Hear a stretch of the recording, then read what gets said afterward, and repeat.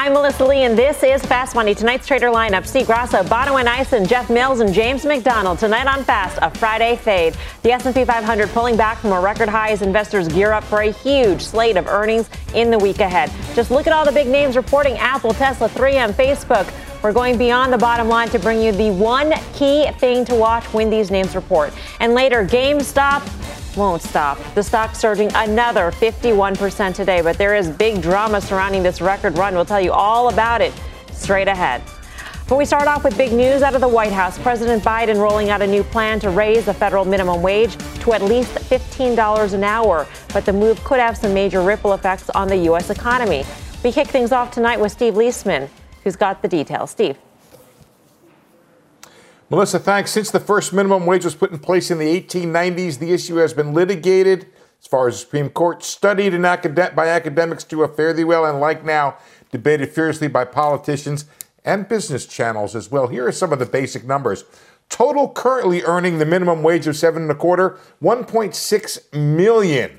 That's about 1% of the workforce. Leisure hospitality, by far, 977,000 of those folks in that business. Like a lot of them are waiters and waitresses. Education, health services, 149,000, followed by retail trade. And then, of course, the public sector, where a bunch of folks make the minimum wage in there. So far, when researchers go looking for people losing their jobs from minimum wage hikes, they have trouble finding them. Treasury Secretary nominee Janet Yellen says, speaking before the Senate Finance Committee, said Tuesday, there's now a large amount of economics literature on this, and the findings that the job loss is very minimal, if anything.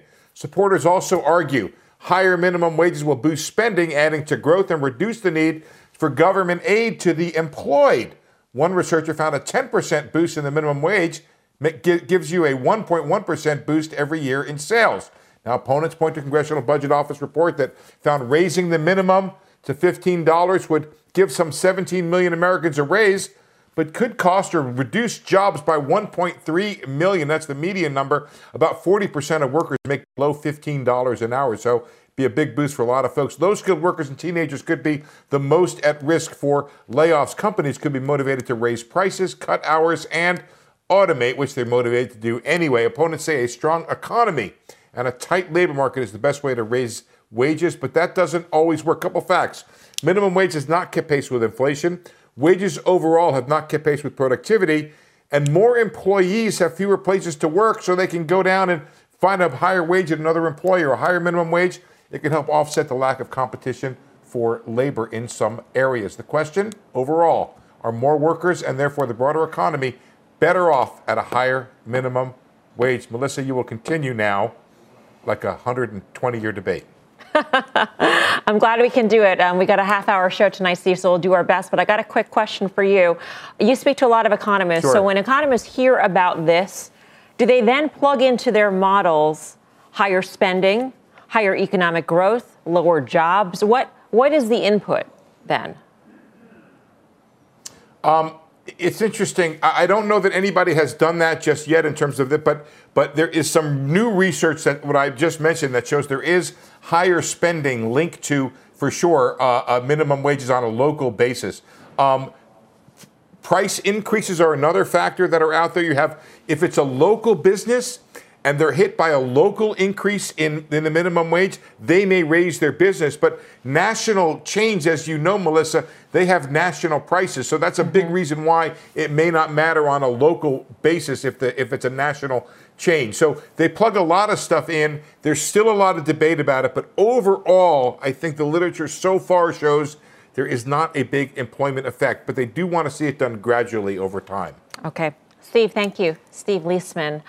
I think the consensus or the knee-jerk reaction to hearing this, Jeff Mills, would be that it would be negative for corporations. It would eat into margins. It would raise costs. It might cause them to spend more on technology to replace workers that they have to pay more. We've heard this all before, and yet we saw Target, we saw Walmart go to higher wages, and look where the stocks are now.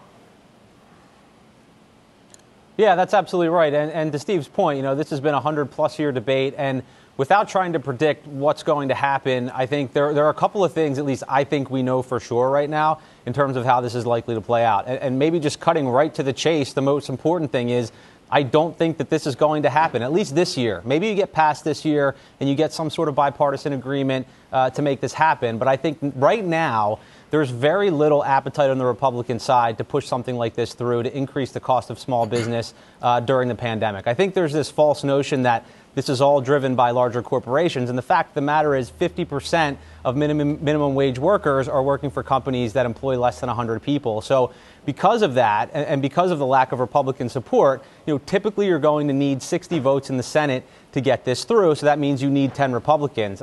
That's not going to happen, at least in my opinion.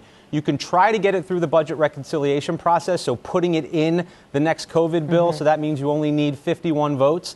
I don't think that that's likely to happen either. That reduced threshold of 51 votes, it then narrows the number of items or the kinds of items you can actually put in a bill like that. And talking to our research experts on the policy side, they don't think the minimum wage fits into a bill like that. So I don't think this is something we have to worry about in the immediate term. The very last thing I'll say in terms of things that I think we know today, and this is almost outside of the minimum wage discussion, but just thinking about wage inflation in general, earnings are going to be so important to the market this year, given multiples have already expanded so much.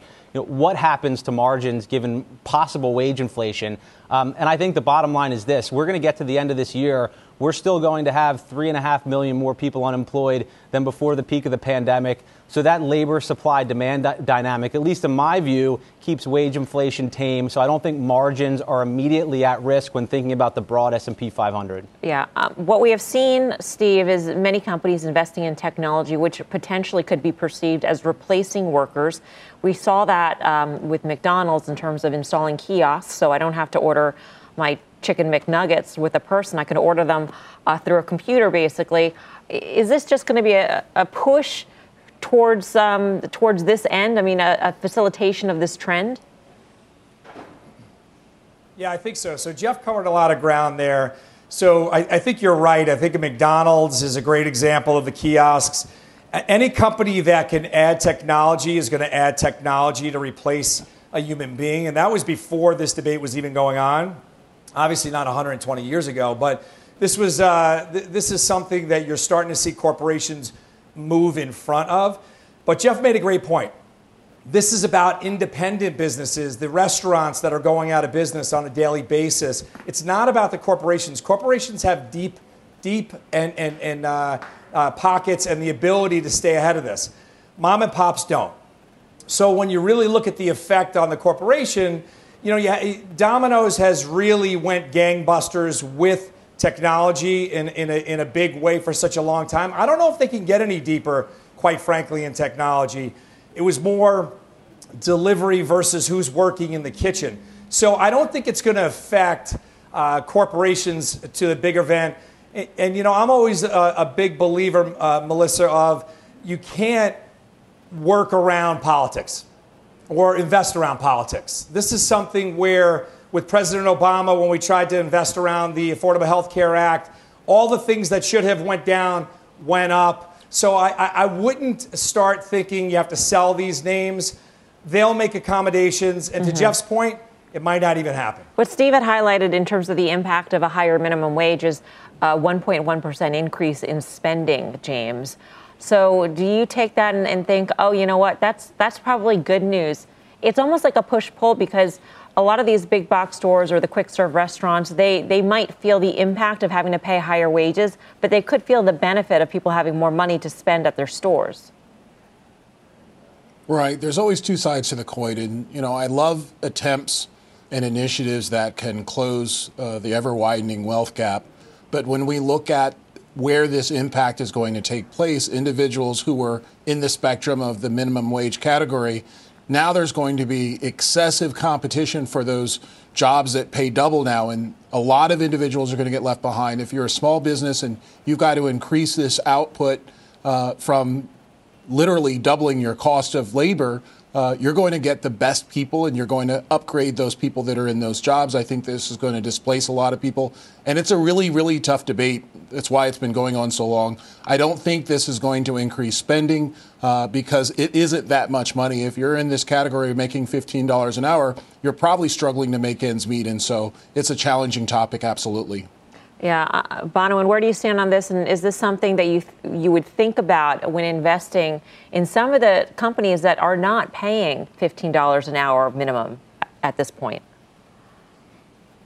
Well, at least on its face, right? I think it resonates, particularly in this environment, because what you've seen, and adding to what everybody else has said, what you've seen is a massive chasm between wage growth and asset growth. And I think that has been even more underscored in this COVID environment. With that said, how to play it in the market, I'm looking at names that have not experienced that K-shape or that upper echelon of the recovery. So names like RCII, TJX, those are in strong uptrends, tend to appeal to a lower item cost, and probably, if anything, there will be something in terms of additional revenues to offset some of the margin pressure that you would likely see due to higher wage costs. All right. Well, our next guest says a $15 minimum wage could have major impacts on some of the fast food stocks. Let's bring in Eric Gonzalez, equity research analyst at KeyBank. Eric, great to speak with you.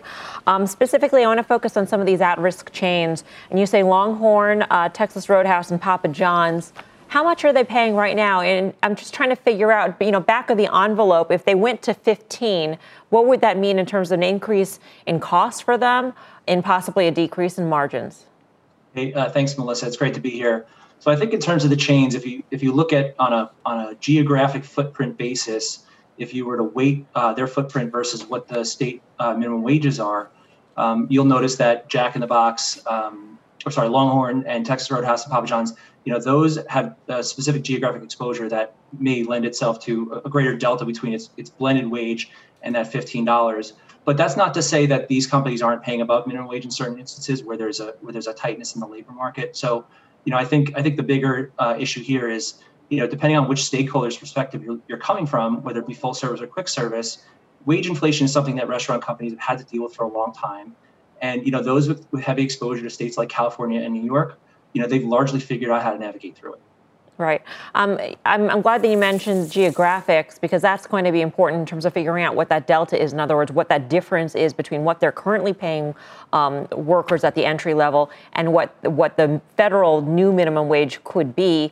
So it looks like Texas, it looks like the South, Eric, might have the greatest delta. Which chains have the most geographic exposure? Is it Longhorn, Texas, and Papa? Because I think as investors, you're trying to figure out what kind of a hit is this going to be to these companies' earnings.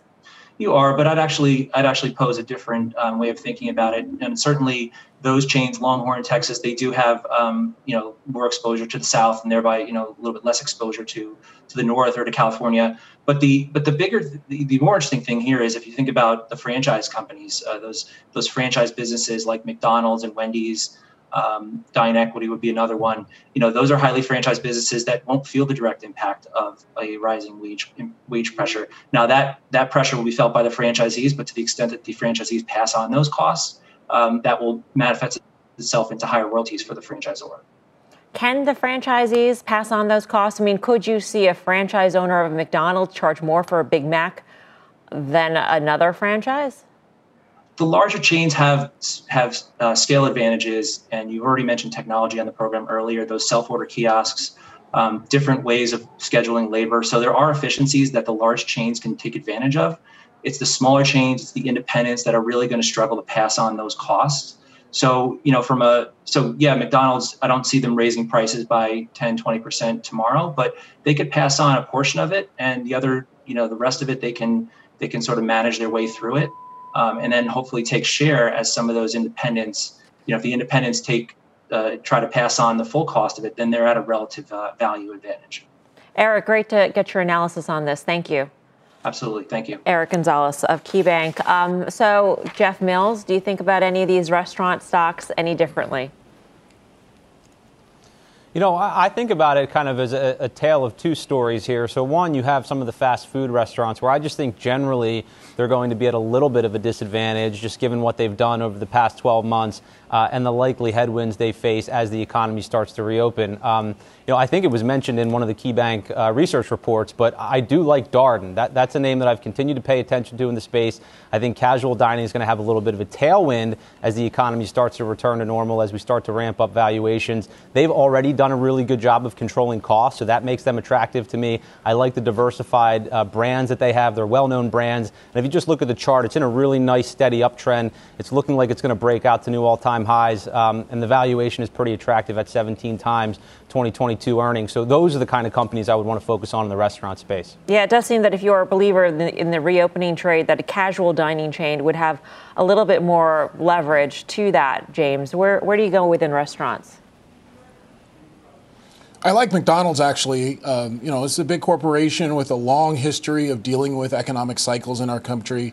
It's a brand that's never going to go anywhere. They're ahead of the curve. They understand what's happening in the economy, and they're going to continue to pivot. They have all the data, they have all the technology, and they have the breadth of understanding of consumer behavior. And so McDonald's would be my pick in this category. All right. Up next, we're going beyond the bottom line, the single most important thing you need to watch from four big companies reporting earnings next week. And later, Game On shares a GameStop soaring as an army of day traders go to battle with one well-known short seller. We'll bring you the full story when Fast Money returns.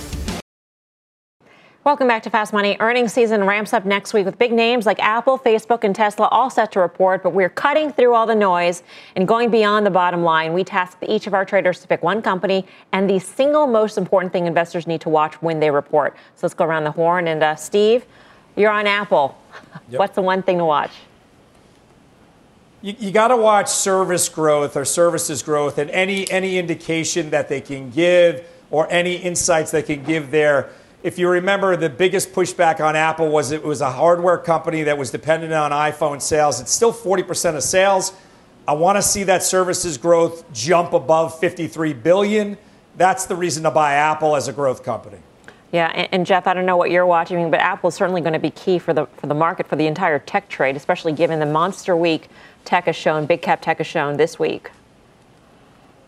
Yeah, no question. It's key for that, and it's also key for kind of the value growth trade. I think Apple tends to be categorized on either side of the fence, so I would watch that closely. But I totally agree with Steve in the sense that, Apple is trading at a valuation right now that needs to be justified through a certain level of growth. And I think that level of growth ends up being justified through services. So investors are going to be laser focused on that. They want to make sure that growth trend is intact to justify the valuations that are currently being paid. So I'm in a 100% agreement with Steve on that. We continue to hold the stock. I know we've said it a million times. It's a stock you hold and it's not a stock you trade. So for us, we're still going to hold it through earnings. All right. Facebook's the next big earnings report that we're watching. Bonwin, what is the one thing on your radar? Listen, I'm looking for rhetoric around censorship, free speech, and how they're going to deal with hateful type of rhetoric. We've seen some account suspensions, and if it wasn't too long ago, first half of 2020, where we had the BLM movement and we saw small and medium-sized businesses kind of pull ad spend. Let's see how they address this situation, which clearly resonates with a much larger group of people. That's what I'm focused on. I mean, after the Capitol riots, James, Facebook's got a lot of explaining to do potentially. I tell you what, when Bonneman speaks, I listen. Brilliant analysis there, and I think the sensitivity to the public perception of the business is probably going to be the most impactful facet of how this stock behaves. And I think Bonneman's spot on. I mean, if they've got to walk a very careful line of growing their ad revenue and getting viewership up, keeping memberships. But when you're that big and you have that many people watching you, you've got to be very sensitive to any social disconnect that may come. Yep. 3M is out on Tuesday. Jeff, you're watching this. Yeah, I think I've certainly picked the most boring stock of the bunch here, but I do think it's interesting just from the sense of the cyclical trade that's going on. And this is one name that hasn't really participated. It hasn't been like a Caterpillar or the overall industrial space. And I'm looking at the business segment specifically. One on the healthcare side. Healthcare has been underperforming. They've had a decrease in elective procedures just due to the coronavirus. That's the higher margin business. So I want to look at the margins in that particular area to see what's happened over the past quarter given the virus backdrop. And I also want to look at transportation and electronics because this has been another area that's been a consistent drag, a significant drag last quarter. And again, this is an area where you've seen margin compression in their business. So if they can get margins up into that 25 to 30% range, that could be a big driver of the bottom line. And I also want to see if they're providing additional guidance because I think that'll not only be telling for 3M, but for the overall economy in general. All right. Finally, is Tesla, and James, you're watching this. It seems like Tesla's got a lot on the line given the run into this quarter.